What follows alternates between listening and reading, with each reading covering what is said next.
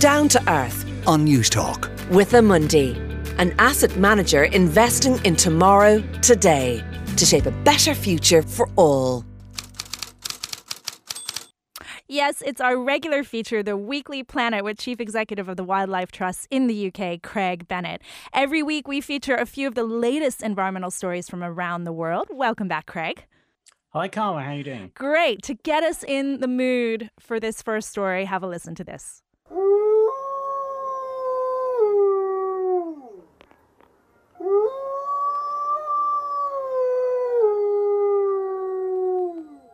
Yes, we're starting with a trip across the pond to Yellowstone National Park, which stretches across Wyoming, Montana, and Idaho. And it's actually the first national park in the USA, which was established 150 years ago. So, Craig, I've been fascinated about this story. I'm not sure how long ago you heard about it, but this idea that in 1995, they reintroduced gray wolves into the park, and it had all these beneficial cascading effects. Have you heard this story? Yes, I have. It's very well known within my world, Cara, and it's one of those things where, scientists thought reintroducing wolves to Yellowstone would be significant. They are what's called a keystone species, which means that so much of the ecosystem depends on them. But I think even people like myself, even people ecologists, have been very surprised by just how significant the impacts have been, because of course there are predator species, and one of the problems that existed in Yellowstone because of the absence of predators like wolves was actually that you had very high populations of deer in the park. That means deer eat lots of trees, particularly, the saplings, the small ones. So there was actually a problem that there wasn't the natural regeneration of trees happening in Yellowstone as the way that people wanted. And actually, when wolves were reintroduced, it was thought, yes, obviously wolves might kill a few deer and help reduce numbers that way. But actually what's been observed over the last 25 years is much more profound impacts. And I'll just give you one of them, which is that deer would obviously normally go down to rivers to drink. But of course, that's when they were exposed to being seen by wolves. And so, yes, wolves killed a few deer, but actually the biggest impact is deer started to be much more wary and avoid some of the most obvious areas. So they created what's so-called a landscape of fear, which meant that deer avoided some of those more exposed areas, which meant that you got much more natural regeneration in them. So you've ended up having many more trees and undergrowth growing around the rivers on Yellowstone. That's good for trees, but it's also good for protecting the water quality, stopping soil erosion, creating whole new habitats around those rivers. So just by reintroducing wolves in 1995, it's led to a profound change for the better for the ecosystem in Yellowstone. And it's just so revealing what can happen when there's just one species missing from an ecosystem, and when you put it back in, the impact it can have. It's huge. Yeah, it's strange to think that this landscape of fear can have all these benefits to the environment, but bears were able to come back because they had more access to food. Other animals came back, and even the drinking water quality of the local town improved because the deer or the elk weren't near the water courses and weren't damaging the water courses as they had. But a story just appeared in the Washington Post this week that reports that 1/3 of those wolves are now dead. So you're a bit of a wildlife expert. I think I remember you did your master's thesis on bears in Mongolia. So what's happening in Yellowstone right now with the wolves? Well, it's tragically sad, Cara. I mean, it seems to be that the sort of argument whether to hunt wolves or not has become politicized in the US in just the way that so many other issues have. And you would know this better than I would. But it seems to be that, obviously those for example, Trump supporters have been really keen arguing that it's sort of a right to hunt wolves and it's part of people's heritage. And obviously conservationists have said, come on, these are predators. You don't really go around trying to shoot predators from what's a good ecological point of view. And so actually the Trump administration, first of all, made it legal to hunt wolves again. That was overturned in a ruling just last month, but it doesn't apply to the states in question, to Montana, Idaho, and Wyoming. And so where you've got Republican-led states, where wolf hunting, some of the most intense fights about wolf management are playing out, where wolf hunting is very much seen as something that is, a part of a proud tradition. And so very sadly, we've seen 25 wolves hunted in the last 6 months in Yellowstone. And for predators, that's a big number. The whole thing is that predators are Any animal that's big and fierce is also rare because they're at the top of the food chain. So it's a real kind of concern, and it seems to have been become a very heated debate in Yellowstone. Yeah, I mean, this is the most intensively studied animal population in the world because it was reintroduced relatively recently. And it's had huge benefits to Yellowstone. They had the most tourists in history last year. 5 million people visited, and they're saying that the wolf viewing alone accounted for $30 million US dollars to $60 million US dollars every year. So it's this kind of stick it to liberals thing going on with local hunters, but at the same time having these potentially damaging effects long term with respect to both the environment and the local economy. Yeah, and there's often a lot of myths and misunderstandings exist around species reintroductions. I mean, in the UK, my organisation, the Wildlife Trust, has been reintroducing beavers. And some of the pushback we get is we sort of even have sort of fishing communities sometimes arguing that the beavers are going to eat all the fish. But of course, beavers are vegetarian, so I don't know quite how that would happen. So it's kind of curious that people will often almost believe some of the myths that exist in culture around animals, like and particularly like wolves. I mean, again, wolves are incredibly unlikely to attack humans. I mean, really, to be honest, it's only even if they've got rabies, and even then that's unlikely. So they are magical creatures, I think, wolves, and absolutely a key part of the ecosystem. And if they're not there, and if they're not there in the numbers they should be in, the ecosystem's not functioning the way it should.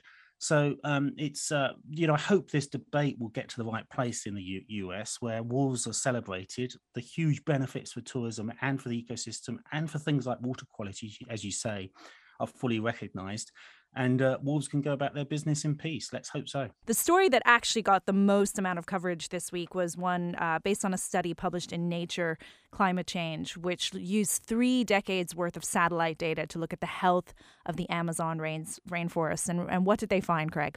Yeah, well, you and I, Carl, will know that it's long been predicted that the Amazon rainforest could reach a tipping point. And sort of everyone knows, one of the things you learn at primary school, really, is just how important the Amazon rainforest is for sucking carbon out the air and storing carbon, of course. And that's been crucially important. It plays such a hugely important role in sort of regulating the climate globally because it's so huge. But it has been long concerned that could change, and that actually with climate change, you get what's called a positive feedback loop. And positive in this case does not mean it's good.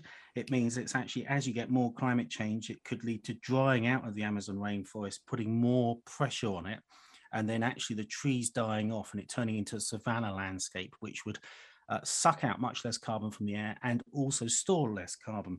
And the really big concern from this new study this week is it looks like we're getting closer and closer to that. I mean, bear in mind that already around a fifth of the Amazon rainforest has been lost.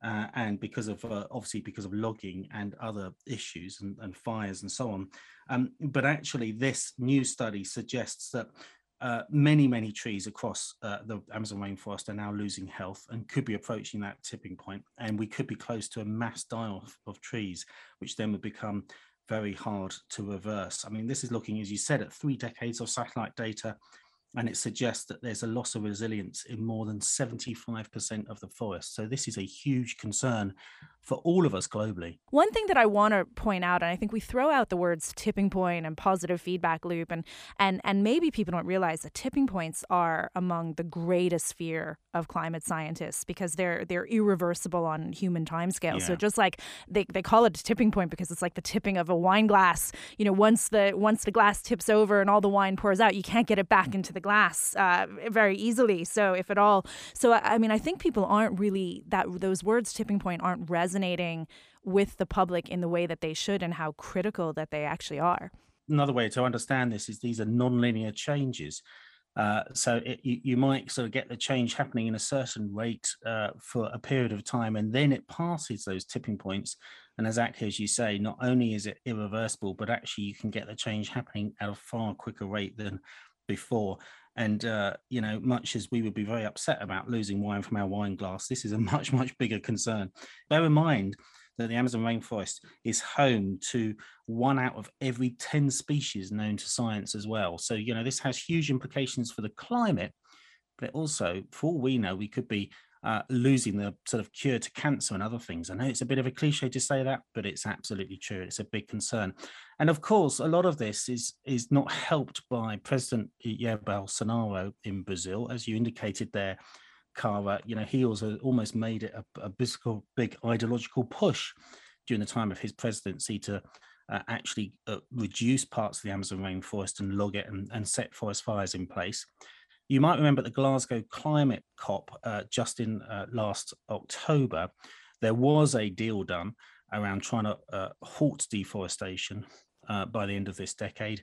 And actually, Brazil did sign up to that, which is encouraging. But whether it will actually be delivered is, of course, another issue. And I think the final point to think about on this is let's not just point the finger at Brazil here. I mean, probably one of the biggest sources of one of the biggest causes of deforestation in the Amazon now is actually to make way for big plantations for soya, which much of that is then exported, including to Europe, where it's fed to animals like chickens and pigs on our sort of chicken and pig farms to grow meat for consumption in Europe, and the same in the US and in many other parts of the world. So often when you tuck into, some chicken here in the UK or Ireland or in many other parts of Europe, actually, essentially, you're eating bits of Amazon rainforest in many cases. Yeah. So we've got to look at how all of these kind of issues are linked and look at how our own consumption here in the global north, in rich countries, actually might be driving this loss of Amazon rainforest in Brazil. Absolutely. So finally, Craig, plastics is in the news every week, but this time it's in a good way. So what's the latest big story on plastics? Yeah, well, we've been desperately looking for some good news on plastics for a long time, haven't we, Cara?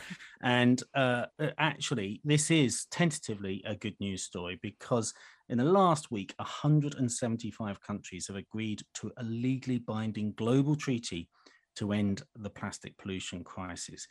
And by doing it, by tackling the material's entire supply chain. This has been talked about for a long time. There was a proposal from Japan to have a more limited deal that focused on plastics in the oceans. I mean, obviously it'd be great to just deal with plastics in the oceans. That would be good.